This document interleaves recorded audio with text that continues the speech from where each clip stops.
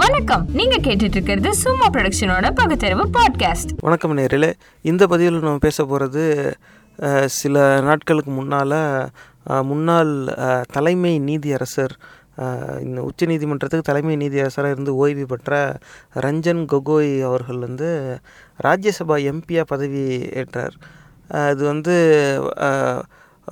பலவிதமான சர்ச்சையை உண்டாக்கியிருக்கு. ஆனால் நமக்கு ரொம்ப சந்தோஷத்தை கொடுக்குற விஷயம் என்னன்னாக்க, இப்படி ஒன்று நடக்கும்னு நம்ம இதுக்கு முன்னாடி பேசின ஒரு பதிவுலேயே அதை சேர்த்துருக்கோம், அதை சொல்லியிருக்கோம். நம்ம அன்பிற்குரிய வழக்கறிஞர் திரு அரங்க சம்பத்குமார் அவர்கள் அந்த கருத்தை முன் வச்சுருந்தார்.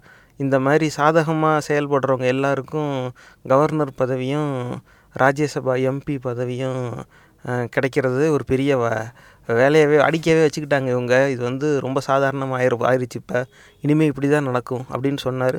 அவர் சொன்ன மாதிரியே இங்கேயும் நடந்துருச்சு. இதில் ரொம்ப குறிப்பாக பார்க்க வேண்டியது என்னென்னா, யாருக்கு இந்த பேர் உடனே எதுவும் ஞாபகத்துக்கு வரலையோ அவங்களுக்காக இந்த அயோத்தியா பிரச்சனையில் தீர்ப்பு கொடுத்தது இவருடைய தலைமையில் இருந்த அந்த பெஞ்சு தான். இப்போ இதில் பல கண்ணோட்டம் இருக்குது. அதில் ஒரு சட்ட ரீதியான கண்ணோட்டமும் இருக்குது. இதை நம்மளோட இணைஞ்சிருக்கார் நம்ம அன்பிற்குரிய வழக்கறிஞர் திரு அரங்க சம்பத்குமார் அவர்கள். வணக்கம் வழக்கறிஞர் அவர்களே. வணக்கம். நீங்கள் சொல்லுங்கள், இது எப்படி பார்க்குறது? இது ஒன்றும் புதிய செய்தி இல்லை. இது காங்கிரஸ் காலத்திலையும் உயர்நீதிமன்ற நீதிபதிகளாக இருந்தவர்களுக்கு இப்படி ஒரு வாய்ப்புகள் கொடுக்கப்பட்டிருக்கு. அதனால் இப்போ பிஜேபி அரசில் கொடுக்கறது மட்டுமே தவறு அப்படின்னு நம்ம ஒட்டுமொத்தமாக அதை நிராகரிச்சுட்டு பிஜேபியை குறை சொல்லிட முடியாது. காங்கிரஸ் ஆட்சியில் செய்த பொழுதும் எதிர்க்கட்சியாக இருந்தவர்கள் அதை குறை சொன்னார்கள். இப்போ பிஜேபி ஆட்சியில் இருக்கும் பொழுது காங்கிரஸ்காரர்கள் குறை சொல்லுகிறார்கள்.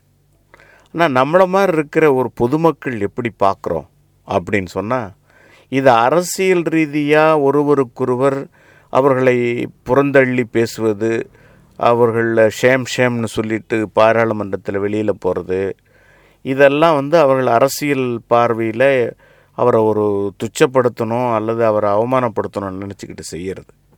ஆனால் மக்களாகிய நம்ம எப்படி இவரை பார்க்கறது அப்படின்னா, என் நாட்டிற்கு உரிய மிக உயர்ந்த ஒரு நீதி சொல்லுகிற ஒரு இடத்தில் இருந்தவர். அப்படி இருந்தவர் ஒரு மிகப்பெரிய ஒரு ஒட்டுமொத்த வரலாற்றை அவரை சுற்றி பார்க்க வேண்டியிருக்கு. இவர் மேலே ஒரு பொண்ணு பாலியல் குற்றம் சொல்லிட்டாங்க, ஒரு ஊழியர், அரசு ஊழியர். அது மேலே ஒரு பெரிய விவாதமே நடந்து ஒரு நீதிபதியை ஒருத்தரை நியமித்து அது மேலே விசாரணை பண்ணி அப்படி ஒன்றும் இல்லை அப்படின்னு இவரை நிராகரிச்சுட்டு, இவர் செய்ததில் தவறு ஒன்றும் இல்லை, அப்படி ஒரு தவறும் நடக்கலைன்னு இவருக்கு ஒரு விடுதலை கொடுத்தாங்க. ஆனால் அதுக்கும் பின்னாடி நடந்தது மக்களுக்கு பெரும்பாலானவர்களுக்கு தெரியறதுக்கு வாய்ப்பு இல்லை. அந்த பெண்ணையும் மறுபடியும் அரசு ஊழியராக நியமிக்கப்பட்டார். எடுத்துக்கிட்டாங்க, மீண்டும் டெர்மினேட் பண்ணினவங்கள ரீஇன்ஸ்டேட் பண்ணிட்டாங்க. அந்த பெண்ணினுடைய உறவினர்கள், கணவனுக்கும் இன்னொரு அவங்க பிரதருக்கும் ஒரு அரசு வேலை கொடுத்திருப்பதாக ஒரு செய்தி இருக்கிறது.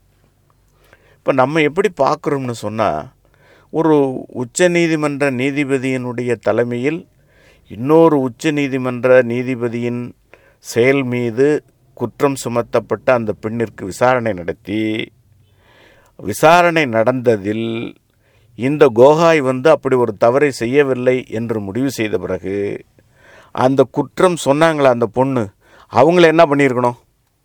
அப்போ அவங்கள தண்டிச்சிருக்கணும். அப்போ அவங்கள தண்டிக்கலை. அப்போ ஏதோ அவங்களுக்குள்ள ஒரு காம்ப்ரமைஸ் செட்டில்மெண்ட் இருக்கிறதா பார்க்க முடியுது. அது வந்துச்சா வரலையாங்கிறது நம்மளுக்கு தெரியாது, பட் அப்படி பார்க்க முடியுது. அப்படி ஒரு பெரிய குற்றச்சாட்டிலிருந்து இவர் வெளியே வந்தவர். அதுக்கும் பிறகு தான் இந்த அயோத்தி வழக்கை இவர் கையில் எடுக்கிறார். அந்த காம்ப்ரமைஸ் யார் பண்ணாங்க, யார் தலையிட்டாங்க, எப்படி பண்ணினாங்கிறதெல்லாம் நமக்கு தெரியாது. ஆனால் அதுக்கும் பிறகு அந்த அயோத்தி வழக்கு கையில் வரும் பொழுது, அந்த வழக்குக்கு என்னென்னலாம் யார் யாரெல்லாம் பேச விட முடியுமோ எது வேணும்னாலும் நீங்கள் பேசுங்கன்னு சொல்லிட்டார். விவாதிச்சிருங்க அப்படின்னு நல்ல பெரிய விவாதங்கள்லாம் நடத்தினாங்க. இவர் மாதிரி ஒரு தீர்ப்பு சொல்கிறதுக்கு இந்த உலகத்திலேயே ஆள் கிடையாது. ஏன்னு சொன்னால், எவன் அந்த மசூதியை இடித்தானோ அவனுக்கே அந்த மசூதியை கொடுத்துருங்கப்பா, அந்த இடத்த அப்படின்னு இது வரைக்கும் இந்த உலகத்தில் அப்படி ஒரு தீர்ப்பு நீங்கள் பார்த்துருக்க மாட்டீங்க. இது வந்து தீர்ப்பு வெளியாகிற வரை அந்த மேலே நம்ம சொன்னாதான் ஒரு தவறுன்னு சொல்லலாம். ஒரு தீர்ப்பு வெளியில் வந்த பிறகு இது பப்ளிக் டாக்குமெண்ட்.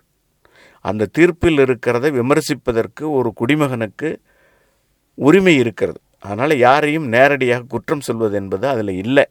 இல்லை யாரும் கண்டெம்ட் ஆஃப் எடுத்துக்கலாம் அப்படின்னு நினைக்க கூட அது தவறுது.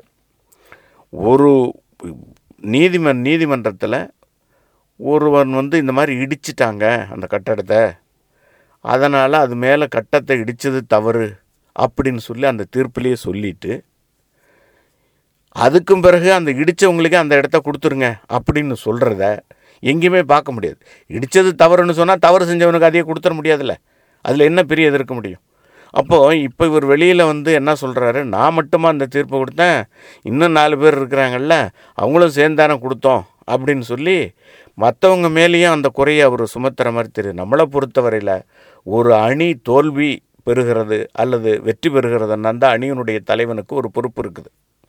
அது மாதிரி இந்த தீர்ப்பை சொன்ன இந்த தலைமை நீதிபதி கோகாய் அதில் இருக்கிற குறைகளை மக்கள் சொன்னாங்கன்னா அதை ஏற்றுக்கிறதும் ஏற்றுக்காமல் போகிறதும் அவருடைய மனநிலையை பொறுத்தது. ஏன்னா அது மேலே இனி அப்பீல் கிடையாது. எந்த நாட்டில் போய் எங்கே இனிமேல் அப்பீல் போடுவீங்க? அது இவ்வளோதான் மேக்சிமமே. அதனால் அவர் அப்படி ஒரு தீர்ப்பை கொடுத்ததா மக்கள் மத்தியில் பெருசாக வரவேற்பு ஒன்றும் இல்லை, அதுக்கு எதிர்ப்புகள் தான் இருந்துச்சு. ஆனால் அப்படி சொல்லிட்டு வெளியில் வந்தவர் இன்னும் ஒரு 6 மாதம் கூட ஆகலை.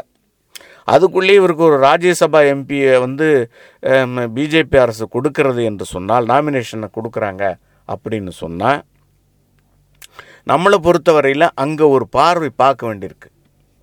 இவர் மீது சொல்லப்பட்ட பாலியல் குற்றத்திலிருந்து வெளியில் வந்ததும், அதே மாதிரி இவர் வந்து அயோத்தி வழக்கை கையில் எடுத்துக்கிட்டு தீர்ப்பு சொன்னதும், இது எல்லாமும் பிஜேபி அரசு வருவதற்கு முன்னால் இந்த அயோத்தியை பொறுத்து அவர்கள் என்னென்ன காரணங்கள் சொன்னார்களோ, நாங்கள் வெற்றி பெறுவோம்னு சொன்னது, எங்களுக்கு வெற்றி கிடைக்கும்னு சொன்னது, இந்த இடம் நாங்களே பெற்று நாங்கள் அதை ராமர் கோயில் கட்டுவோம் என்று சொன்னது, இது எல்லாத்தையும் நீங்கள் வரிசைப்படுத்தி பார்த்தீங்கன்னா இவர்கள் சொன்னதை நடைமுறைப்படுத்துவதற்கு கோகாய் ஒரு காரணமாக இருந்து விட்டாரோ அப்படின்னு ஒரு சந்தேகத்தான் நம்மளுக்கு வருது.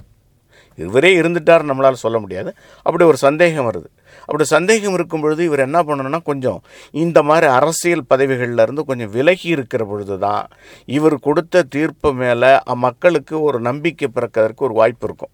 இப்போ இவர் ஒரு பதவியை ஏற்றுக்கொண்ட உடனே என்ன நினைக்க முடியும்? சாதாரணமாகவே ஒரு தீர்ப்பை கொடுத்துட்டு அந்த தீர்ப்பு கொடுத்தவங்கள்ட்டையே நீங்கள் போய் ஒரு பதவியை வச்சுக்கிட்டிங்கன்னா அந்த மேலே ரெண்டுக்கும் ஒரு ஒன்றிச்சு பார்த்து ஒரு சேர சிந்தித்து ஒரு நிலையை சிந்திக்கிறதுக்கு மக்களுக்கு ஒரு வாய்ப்பு இருக்குது. அது அவருடைய உரிமையும் கூட.